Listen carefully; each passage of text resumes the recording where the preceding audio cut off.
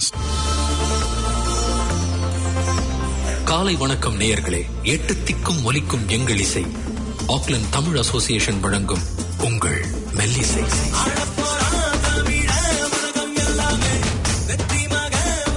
வணக்கம். நீ கிடைக்கிறது ஆக்லாந்து தமிழ் அசோசியேஷன் வழங்கும் மெல்லிசை. இந்த வாரம் ரொம்ப ஒரு சிறப்பான வாரம் நம்ம எல்லாத்துக்கும். ஏன்னா லாக்டவுன் பீரியட் முடிஞ்சு ரொம்ப நாள் கழிச்சு நம்ம எல்லாரும் இந்த லாங் வீக்கெண்ட் அப்படிங்கிற ஒரு ஆப்பர்ச்சுனிட்டி நம்மளுக்கு வந்திருக்கு. இந்த லாங் வீக்கெண்ட்ல நிச்சயமா எல்லாருமே ஒரு ஃபேமிலியோட ட்ரிப் போகலாம், இல்ல வெளியே போகலாம் அப்படிங்கிற பிளான்ஸ்ல இருப்போம். ஸோ இந்த லாங் வீக்கெண்ட் நல்லா என்ஜாய் பண்ணணும்னு பண்ணிட்டு இருப்பேன் நினைக்கிறேன். நான் முக்கியமா இந்த லாங் வீக்கெண்ட் டைம்ல கரெக்டா அந்த விண்டருக்கான அறிகுறிகள்லாம் இப்ப ஸ்டார்ட் ஆரம்பிச்சிருச்சு. ஜூன் ஜூலைல நம்மளுக்கே தெரியும் விண்டர் ரொம்ப கொஞ்சம் கோல்டா இருக்கும். இப்பவே கொஞ்சம் கோல்டா இருக்கிற மாதிரி எனக்குலாம் கொஞ்சம் ஃபீலிங். ஆனா இந்த லாங் வீக்கெண்ட்ங்கிறது பாத்தீங்கன்னா ரொம்ப நாள், அதாவது இந்த லாக்டவுன் பீரியட் முடிஞ்சு அதுக்கப்புறம் லெவல் 2 போய் லெவல் 3 போய் லெவல் 2ல இருந்து இப்போ ஃபர்ஸ்ட் லாங் வீக்கெண்ட் நம்ம எல்லாரும் எதிர்கொண்டுட்டு இருக்கோம். இந்த லாங் வீக்கெண்ட் டைம்ல எல்லாரும் முடிஞ்ச அளவுக்கு ஃப்ரெண்ட்ஸ் ஃபேமிலியோட டைம் ஸ்பெண்ட் பண்ணணும்னு தான் நினைப்போம். அது மட்டும் இல்லாம இந்த லாங் வீக்கெண்ட் டைம்ல ஊர்ல இருக்கிற நம்ம ஃபேமிலி கூட கொஞ்சம் பேசலாம். அதுக்கான வாய்ப்புகளும் நிறைய உண்டு. ஏன்னா வெள்ளிக்கிழமையில இருந்து லீவு, வெள்ளி சனி ஞாயிறு திங்கள் 4 நாள் விடுமுறை. ஸோ இந்த விடுமுறை நாட்கள்ல எல்லாருமே சிறப்பா இந்த லாங் வீக்கெண்ட் என்ன பண்ணலாம், வீட்டுல நல்லா சமைச்சு சாப்பிடலாம், அப்படி இல்லாட்டி ஃப்ரெண்ட்ஸ் ஃபேமிலிலாம் சேர்ந்து ஒரு கெட் டுகெதர் பண்ணலாம். அது மாதிரி நிறைய விஷயங்கள் பண்ணிட்டு இருப்பாங்க. இது ஏன் அந்த லாங் வீக்கெண்ட் அப்படிங்கிறது நம்மளுக்கு எல்லாருக்குமே தெரியும். Queen's Birthday. So Queen's Birthday வருஷத்துல 2 முறை, ஒரு வருஷத்துல 2 முறை பிறந்தநாள் கொண்டாடுவாங்க குயின்ஸுக்கு மட்டும்தான். ஸோ இந்த குயின்ஸ் பர்த்டே வர திங்கக்கிழமை இருக்கு. ஸோ திங்கக்கிழமை நம்ம எலிசபெத் டு ராணி அவர்களுக்கு பிறந்த நாள். ஸோ அந்த பிறந்த நாள் விழா சிறப்பாக நிச்சயமா பக்கிங்ஹாம் பேலஸ்ல கொண்டாடுவாங்க. வருஷம் 2 முறை பிறந்தநாள் கொண்டாடுற ஒரு வாய்ப்பு கிடைச்சதுமே குயினுக்கு மட்டும்தான். அது மட்டும் இல்லாம இங்க நியூசிலாந்துல ஒரு ரெக்கார்ட் பிரேக்கா ஒரு விஷயம் நடந்திருக்கு. நோ நியூ கேசஸ் சொல்லிட்டு 5 நாட்களா வச்சு. அது மட்டும் இல்லாம திடீர்னு ஹாஸ்பிட்டல்ல யாருமே கொரோனா பேஷண்ட்ஸ் நியூசிலாந்து முழுக்க ஹாஸ்பிட்டல்ல யாருமே இல்ல அப்படிங்கிற ஸ்டேட்டஸ் நியூசிலாந்து அச்சீவ் பண்ணிருக்கு. இது வேர்ல்டுலயே நியூசிலாந்து தான் முதல் நாடு இப்படி டாக்டர், அதாவது ஹாஸ்பிட்டல்ல எந்த பேஷண்ட் இல்ல அப்படிங்கிற மாதிரி. அது ஒரு பக்கம் இருக்க. இந்தியாவுல பாத்தீங்கன்னா கொரோனாவோட தாண்டவம் இன்னும் குறையாம நிறைய பேருக்கு நிறைய பேரை பாதிச்சிட்டு இருக்கு. இந்த கொரோனா தாண்டவத்தை எப்படி நிறுத்தணும் அப்படிங்கிற ஆஸ்பெக்ட்ல நம்ம எல்லாருமே இந்தியாவில் என்னடா ஒவ்வொரு நாளைக்கும் உதாரணத்துக்கு பாத்தீங்கன்னா கடந்த வியாழக்கிழமை ஒரே நாள்ல 853 பேருக்கு கொரோனா வந்திருந்துச்சு. ஸோ இந்த கொரோனா பாதிக்கப்பட்டு கொரோனால இருந்து நிறைய பேர் சரியாகி வந்திருக்காங்க. தமிழகத்துல பாத்தீங்கன்னா 18,000 பேர் கிட்ட கொரோனா பாதிக்கப்பட்டு 9,000 பேர் சரி செய்யப்பட்டிருக்காங்க. 133 பேர் இறந்து போயிருக்காங்க. அது மட்டும் இல்லாம ரொம்ப முக்கியமான விஷயம், இந்தியாவுல இருக்கிற பாப்புலேஷன்ல இந்த 100,000 அப்படிங்கறத தொடர்றதுக்கு 109 நாட்கள் ஆச்சு. இந்த 109 நாட்களுக்கு அப்புறம் தான் கொரோனா 100,000 பேரை பாதிச்சிச்சு தமிழகத்துல. இந்தியாவுல பாதிச்சாலும் இந்தியாவுல நிறைய முன்னெச்சரிக்கை நடவடிக்கைகள் நிறைய எடுத்துட்டு வராங்க. உதாரணத்துக்கு தென் மாவட்டங்கள்ல மதுரை, ராமநாதபுரம், தேனி, திண்டுக்கல் அந்த மாதிரி மாவட்டங்கள்ல எல்லாம் பாத்தீங்கன்னா நிறைய பேருக்கு கொரோனா அதாவது ஐசோலேஷன் ஜோன் சொல்லி, கண்டாமினேஷன் ஜோன் சொல்லி வச்சிருந்தாங்க. அந்த ஜோன் எல்லாம் நிறைய இடத்துல ரிமூவ் பண்ணிட்டு இப்ப கிட்ட ஒரு 5-6 ஜோன் தான் இருக்கு அப்படிங்கிற மாதிரி நியூஸ்ல வந்துட்டு இருக்கு. சோ பாசிட்டிவான நியூஸ்ல இந்த கொரோனா டிராவல் பண்ணிட்டு இருந்தாலும் நியூசிலாந்துல இப்போ ஒரு விஷயம் நடந்துட்டு இருக்கு. நியூசிலாந்துல என்னன்னா இந்த வேஸ் சப்சிடி ஸ்கீம் ஜூன் 12ஆம் தேதியோட முடிவு பெற உள்ளது. அதுக்கப்புறம் பாத்தீங்கன்னா அதுக்கப்புறம் என்ன அப்படிங்கிற கேள்வி எல்லாருமே உண்டு. இப்போ பாராளுமன்றத்துல ஒரு பட்ஜெட் தாக்கல் பண்ணாங்க. ஜாப்ஸ்னு அதை பத்தி நிறைய பேர் பேசிட்டு இருந்திருப்பாங்க. அந்த தருணத்துல இந்த பட்ஜெட் தாக்கல் பண்ண நிறைய பேருக்கு வேலை வாய்ப்பு உண்டாக்கணும் அப்படிங்கிற ஒரு நோக்கத்தோட நிறைய ஸ்டெப்ஸ் பண்ணிருக்காங்க. அப்ரெண்டிஸ்ஷிப்ஸ் ஓபன் பண்ணிருக்காங்க, நிறைய விஷயங்கள் பண்ணிட்டு இருக்காங்க. அது மட்டும் இல்லாம இந்த வேஸ் சப்சிடி ஸ்கீமை இன்னும் கொஞ்ச நாள் எக்ஸ்டெண்ட் பண்ணிருக்காங்க. அது எப்படின்னா 50% லாஸ் ஆஃப் பிசினஸ் இருக்கிற எந்த நிறுவனமா இருந்தாலும் அதுக்கு நீ அப்ளை பண்ணலாம். அப்ளை பண்ணீங்கன்னா இன்னும் 2 மாதங்களுக்கு பாத்தீங்கன்னா உங்களுக்கு வேஸ் சப்சிடி தரப்படும். அது மட்டும் இல்லாம ரொம்ப முக்கியமான விஷயம் வந்து நியூசிலாந்துல நடக்க இருக்குங்க. செப்டம்பர் 12ஆம் தேதி வந்து நியூசிலாந்துல வந்து எலெக்ஷன் நடக்க இருக்கு. எதுக்குன்னா நாடாளுமன்ற தேர்தலில் வந்து வழக்கம் போல லேபர் பார்ட்டி, நேஷனல் பார்ட்டி, நிறைய கட்சிகள் வந்து இதுல போட்டியிட இருக்கிறாங்க. இதுல முக்கியமான தருணம் வந்து இப்போ கடந்த வாரம் வந்து ஒரு பெரிய நியூஸ் பேசப்பட்டுச்சு. ஏன்னா நம்ம பாராளுமன்றத்தில் இருக்கிற எதிர்கட்சி தலைவர் திரு சைமன் பிரிட்ஜஸ் அவர்கள் வந்து உள்கட்சியில நடக்கிற தேர்தலில் வந்து தோல்வியுற்று இப்போ வந்து டாட் முல்லர் அப்படிங்கிறவர் வந்து நேஷனல் பார்ட்டி தலைவராகவும் எதிர்கட்சி தலைவராகவும் வந்து இப்போ நியமிக்கப்பட்டிருக்கிறார். சோ இந்த மாதிரி அரசியல் சூழ்நிலைகளும் வந்து நியூசிலாந்துல மாறிட்டு இருக்கு. அதே மாதிரி பாத்தீங்கன்னா தட்பவெப்ப நிலையும் பாத்தீங்கன்னா ரொம்ப நம்மளுக்கு வந்து குளிர் போன கடந்த வருடத்தை விட இந்த வருடம் வந்து குளிர் கொஞ்சம் ஜாஸ்தியா இருக்குன்னு நான் நினைக்கிறேன். அது மட்டும் இல்லாம நிறைய விஷயங்கள் வந்து நம்மளை சுத்தி நம்ம தமிழ் மாணவர்களை சுத்தி நடந்துட்டு இருக்கு. தமிழ் மாணவர்கள் நான் ஏன் சொல்றேன்னா, தமிழ் மாணவர்களுக்கு வந்து பல்கலைக்கழகத்துல வந்து இன்னமுமே வந்து வகுப்புகள் வந்து ஆன்லைன்ல தான் நடத்திட்டு இருக்காங்க. அதை ஃபாலோ பண்ணி ஆக்லாந்து தமிழ் அசோசியேஷனும் ஆக்லாந்து தமிழ் பள்ளியில இருக்கிற மாணவர்களுக்கு வந்து தமிழ் பள்ளி மாணவர்களுக்கு வந்து நாங்களே இலவசமாக வந்து ஜூம்ல வந்து கிளாஸஸ் நடத்திட்டு இருக்கோம். எவ்ரி சாட்டர்டே வழக்கம் போல ஒன்னிங்கா சென்டர்ல நடக்கிறதுக்கு பதிலாக இப்போ வந்து கம்யூனிட்டி ஹால் நடக்கிறதுக்கு பதிலாக ஜூம்ல வரையா நிறைய கிளாஸஸ் வந்து ஒவ்வொரு வாரம் நடந்துட்டு இருக்கு. அது மட்டும் இல்லாம ஆக்லாந்து தமிழ் அசோசியேஷன் சார்பாக புதுசு ஒரு ஐடி குரூப் ஆரம்பிச்சு அதுல 51 பேர் கிட்ட அவங்களோட ஆர்வத்தை பதிவு செஞ்சு அவங்களுக்கான சிவி எழுதுறது, இந்த மாதிரி வேலை வாய்ப்புகள் வந்து எப்படி அப்ரோச் பண்றது, அது மாதிரி நிறைய வெல்வர்ஸ் பீப்புளை வச்சு அதுக்கான கிளாஸஸும் ஜூம்ல வச்சு எடுக்கிறோம். ஸோ இதுக்கான அனைத்து தகவல்களுமே வந்து பாத்தீங்கன்னா ஆக்லாந்து தமிழ் அசோசியேஷன் முகநூல் பக்கத்துல வந்து இருக்கு. உங்களுக்கு வேணும்னா நிச்சயம் போய் அதில் தேடி பார்த்து எடுத்துக்கோங்க. அது மட்டும் இல்லாம ஆக்லாந்து தமிழ் பள்ளி மாணவர்கள் வந்து கிட்டத்தட்ட ஜூம்ல வந்து முன்னாடி வராத மாணவர்களோட ஜூம்ல புது மாணவர்கள் நிறைய பேர் வந்து கலந்துகிட்டு இருக்காங்க. இதுக்கான ஸ்டெப்ஸ் எடுக்கிற எங்க ஆசிரியர் குழு வந்து ரொம்ப ரொம்ப இலவசமா வந்து எந்த வித பணமும் வாங்காம மாணவர்களுக்கு வந்து இலவசமா தன்னார்வமா வந்து எடுத்துட்டு இருக்காங்க. அவங்க 3 பேர் வந்து நிச்சயமா இந்த தருணத்துல பாராட்டணும். ஒருத்தவங்க வந்து இந்தியாவில இருக்காங்க, பிரியா, அஸ்வினி மற்றும் துர்கா. அது மட்டும் இல்லாம சொல்ல மறந்துட்டேன், நம்ம வை ரவீந்திரன் அவர்கள், அவர் தான் வந்து தலைமை ஆசிரியர் மாதிரி அந்த பள்ளியை வந்து நேர்த்தி நடத்தி கொண்டு போயிட்டு இருக்கிறார். சோ இது மாதிரி நிறைய விஷயம் வந்து ஆக்லாந்து தமிழ் அசோசியேஷன் பின்னணியில் நடந்துட்டு இருக்கு. முக்கியமா வந்து ஆக்லாந்து தமிழ் அசோசியேஷன்ல வந்து புதுசா வர மாணவர்களுக்கான இலவச கிட் வந்து போன முறை கொடுத்தோம். அதே மாதிரி ஜூலைல மாணவர்கள் வந்தா நிச்சயமா அதுக்கான ஸ்டெப்ஸ் நடத்திட்டு இருக்கோம். இப்போ வந்து ஜூலைல மாணவர்கள் வருவாங்களா மாட்டாங்களா, இந்தியாவில போய் தங்கி இருக்கிறவங்க வந்து என்ன ஆக போறாங்க அப்படிங்கிற கேள்விகள் வந்து நிறைய இருக்கு.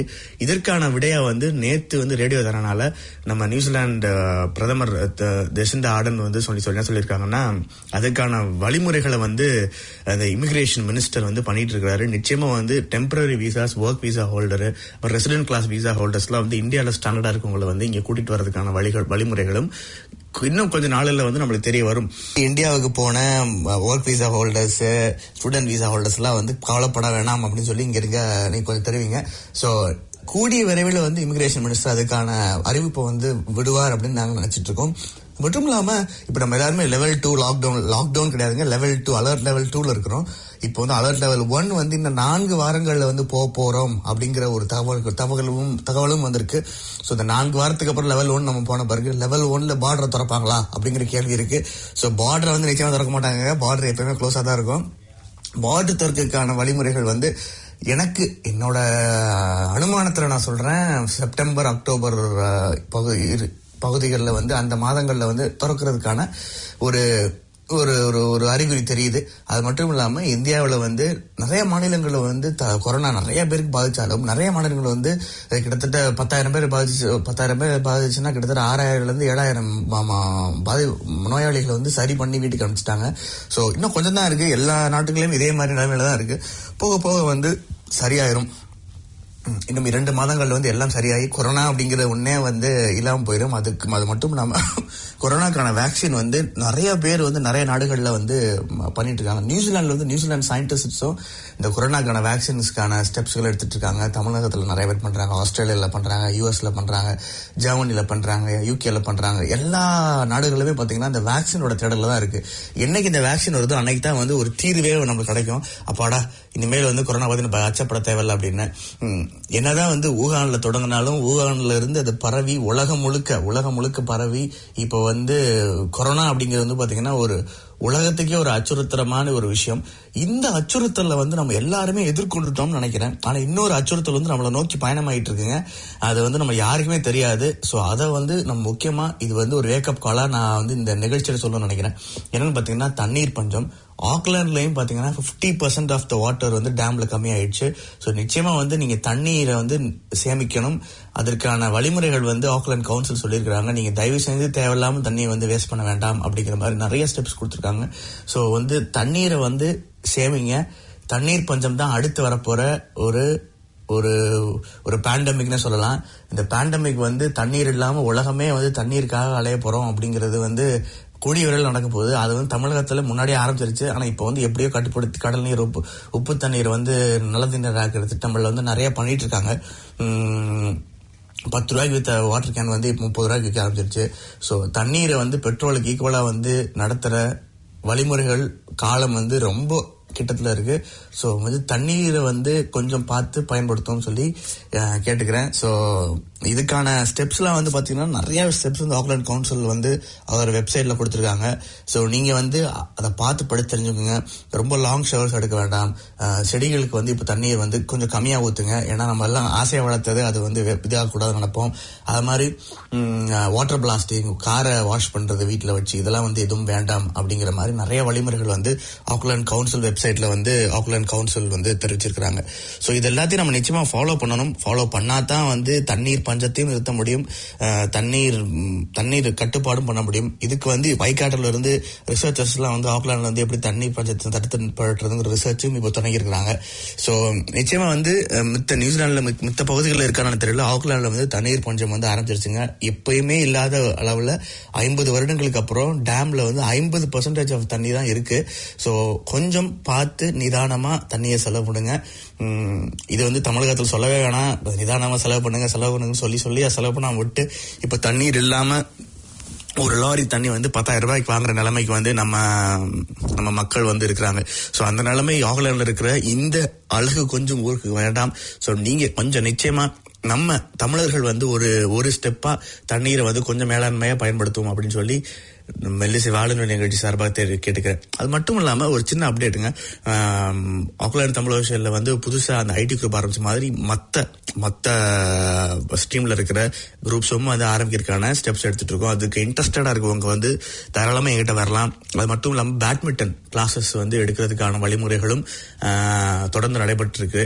அதுக்கும் நீங்க வந்து என்கிட்ட வந்து கலந்து பேசி உங்களுக்கு இன்ட்ரெஸ்ட் இருந்தா நீங்க வந்து பயிற்சியாளராகவோ இல்ல வந்து பங்கேற்பாளராகவோ நீங்க பங்கேற்றுக் கொள்ளலாம். அது மட்டும் இல்லாம நம்ம ஆக்லாண்ட் தமிழ் விஷயம் சார்பா வந்து ஒவ்வொரு வருடமும் தமிழ் நியூ இயர் வந்து ரொம்ப பிரம்மாண்டமா கொண்டாடுவோம். இந்த வருடம் கொண்டாட இருந்தது. இந்த கொரோனா பேண்டமிக்னால நாங்க எல்லாத்தையும் தள்ளி வச்சுட்டோம். சோ கூடிய வரவில் இதெல்லாம் சரியாகி நல்ல ஒரு நிகழ்ச்சியில நம்ம குடும்பம் நட்புமா சேர்ந்து இந்த நிகழ்ச்சியில வந்து கலந்துக்கணும் அப்படின்னு சொல்லி இறைவன்ட்ட நான் பிரார்த்திக்கிறேன்.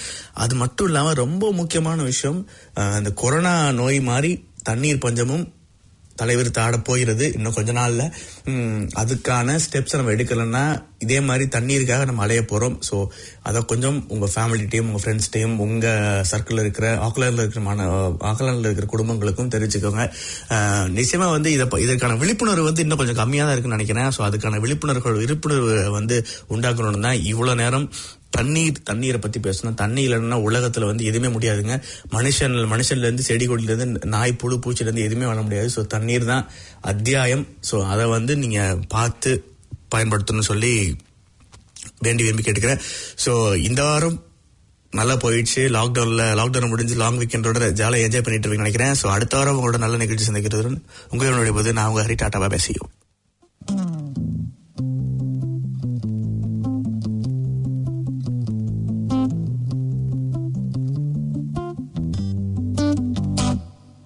பள்ளிக்கூடத்துல பாடம் படிச்சதில்ல, நாங்க நட்பு படிச்சோம். சின்ன வயசுல நாங்க அழுததில்ல, ஒன்னா சேர்ந்து சிரிச்சோம். காசுக்கு ஒரு பஞ்சம் வந்தாலும் பாசத்துக்கு பஞ்சம் இல்ல. தினம் சண்டை போட்டாலும் நெஞ்சுக்குள்ள பஞ்சம் இல்ல. நண்பனை போல யாரும் இல்ல இந்த பூமியில. நட்புக்கு தான் ஈடே இல்ல இந்த பூமி.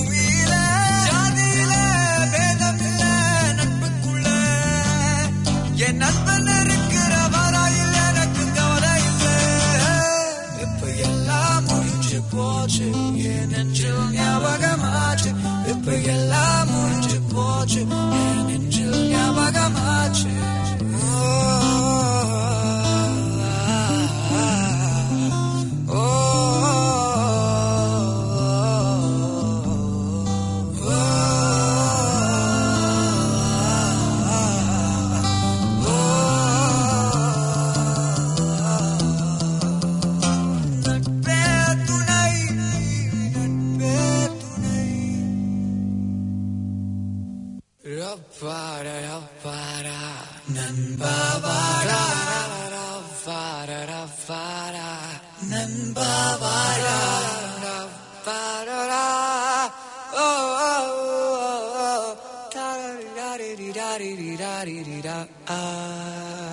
அந்த கல்லூரி நாட்களில நாங்க காலேஜ் போகையில பட்டி தொட்டி எல்லாம் வட்டி போட்டடும் ஓட்டி கடை போதவில்ல செட்டிக்குள்ள செட்டும் இல்ல எங்கள போல நட்புக்குள்ள பிரச்சனை தான் வந்ததே இல்ல நண்பன போல யாரும் இல்ல இந்த பூமியில நட்புக்கு தான் இட இல்ல இந்த பூமியில ஜாதியில வேதம் இல்ல நட்புக்குள்ள என் நண்பன் இருக்கிற வாராயில் எனக்கு கவலை இல்ல இப்ப எல்லாம் முடிஞ்சு போச்சு என் நெஞ்சில் ஞாபகமாச்சு இப்ப எல்லாம் முடிஞ்சு போச்சு என் நெஞ்சில் ஞாபகமாச்சு இப்ப எல்லாம் முடிஞ்சு போச்சு என் நெஞ்சில் ஞாபகமாச்சு எல்லாம் முடிஞ்சு போச்சு என் நெஞ்சில் ஞாபகமாச்சு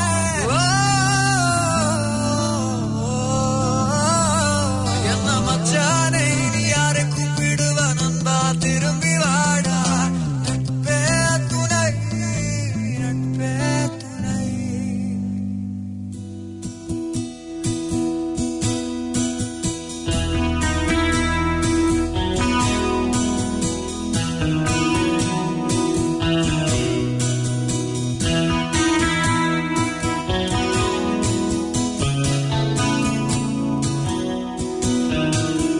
வெள்ளை பூக்கள் உலகம் எங்கும் மலரவே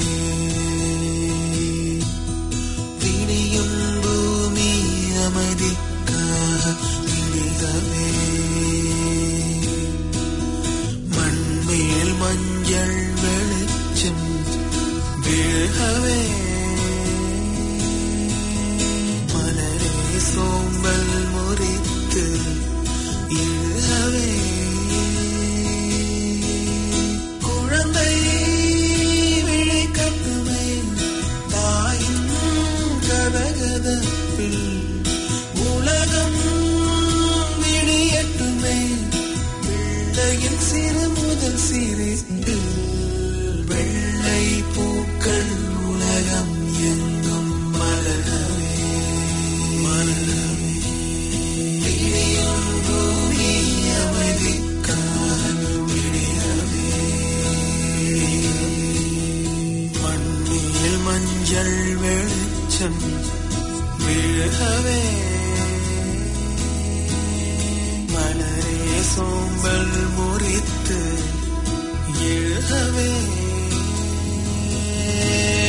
குழந்தை விழிக்கட்டுமே தாயின் கதகதப்பில் உலகம் விடியட்டுமே பிள்ளையின் சிறு முதல் சிரிப்பில் வெள்ளை பூக்கள் உலகம் எங்கும் மலரவே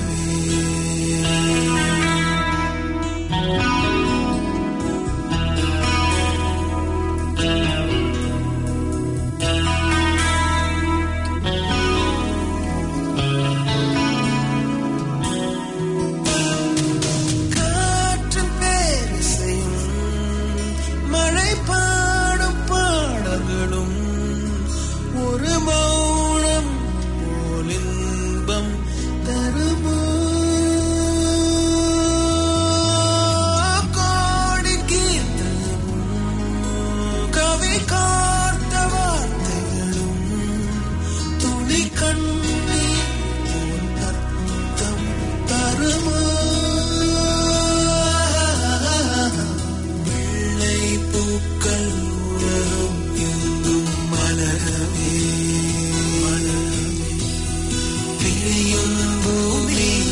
அமைதிக்காக விழிகவே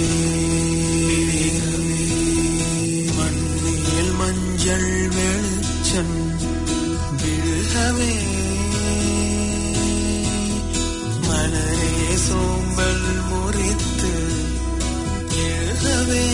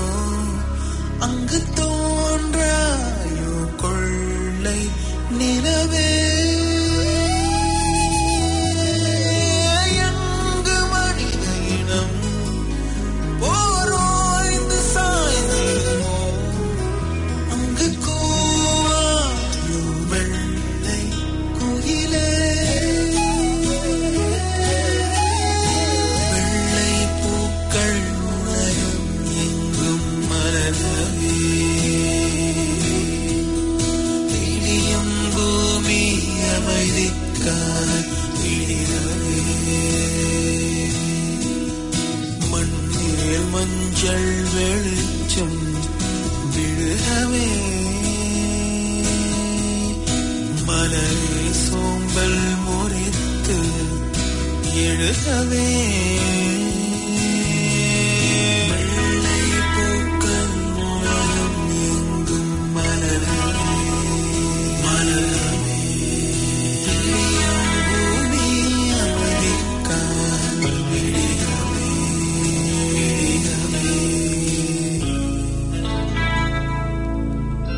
தாய்ப்பாலும் தண்ணீரோ ஒன்னா தாய் இருந்துச்சு, விலையில்லாம கிடந்துச்சு. ஆனா இப்ப எல்லாமே தழகியா போனுச்சு, நடமாறி நின்னுச்சு.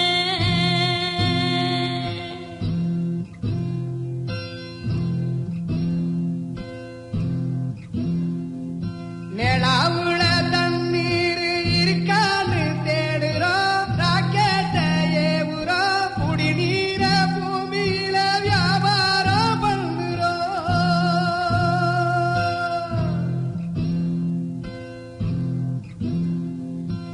ஆறு இருக்கும் பக்கத்துல ஊரு வானுச்சு, வரலாறு சொன்னுச்சு. ஊரு மட்டும் இருக்குதையா, அற மட்டும் காணல, போன இடம் தெரியல. பறவ நட்ட காடுகளை பாவிசனம் அழிக்குதே, நன்றி மறந்து திரிக்குதே, ஆறறிவ வச்சுக்கிட்டு ஆணவத்தில் வாழுதே.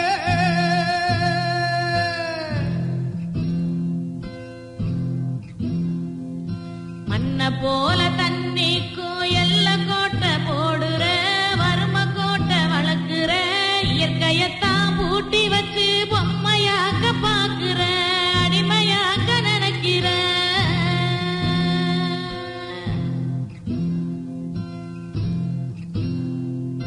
இப்படியே போனாக்கா பூச்சி இங்கே வாழுண்டா, புழுவு இங்கே வாழுண்டா, மனுஷ பய என மட்டும் மண்ணாகி போகும்.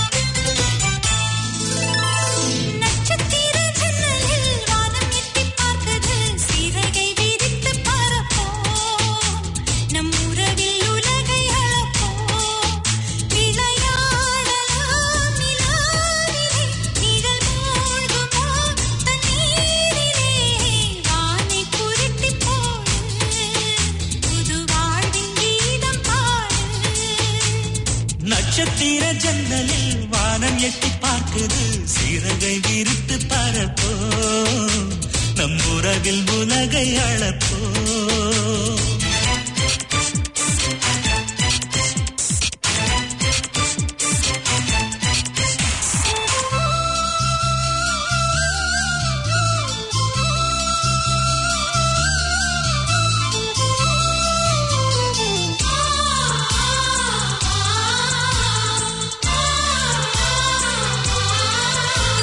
சித்திரங்களை பாடச் சொல்லலாம், தென்றலை அஞ்சல் ஒன்று போடச் சொல்லலாம்.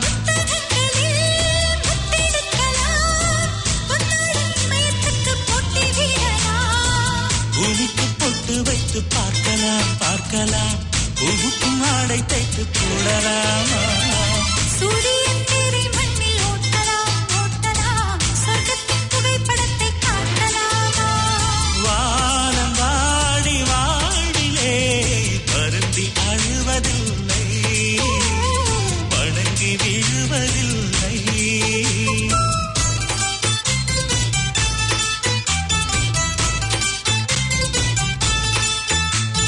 நட்சத்திர ஜன்னலில் வானம் எட்டிப் பார்க்குது. சிறகை விரித்து பறப்போ, நம் உறவில் உலகை அளப்போ.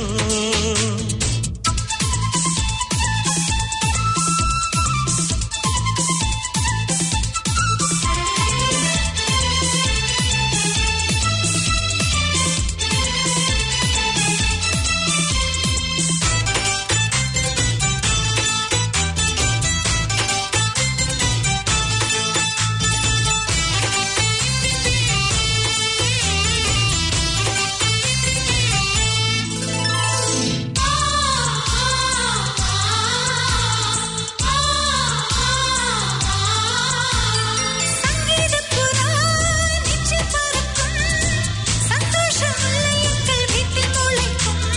சந்தன மழை நம்மை நனைக்கும், ஊந்தெங்கள் பாதை சொல்ல வந்து அழைக்கும்.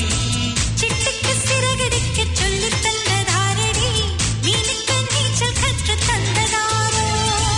மேகத்தில் வீடு கட்டி வாழலாம் வாழலாம், மின்னலில் கூரை பின்னி போடலாமா. ஓங்கும் உந்தன் கைகளால் வானை புரட்டிப் போடு, வாழ்வின் கீதம் பாடு.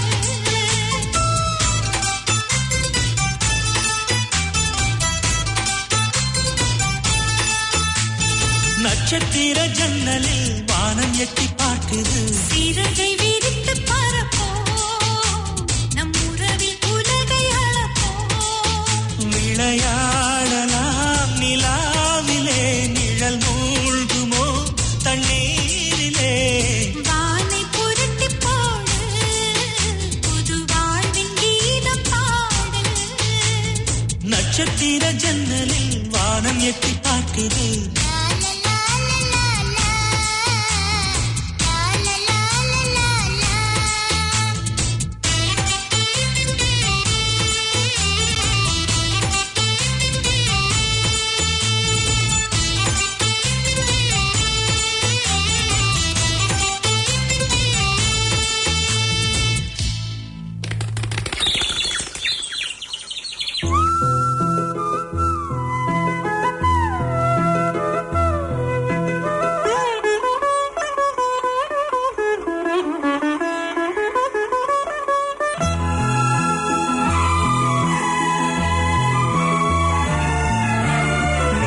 பாதி நான் பாதி கண்ணே, அருகில் நீ இன்றி தூங்காது கண்ணே. நீ பாதி நான் பாதி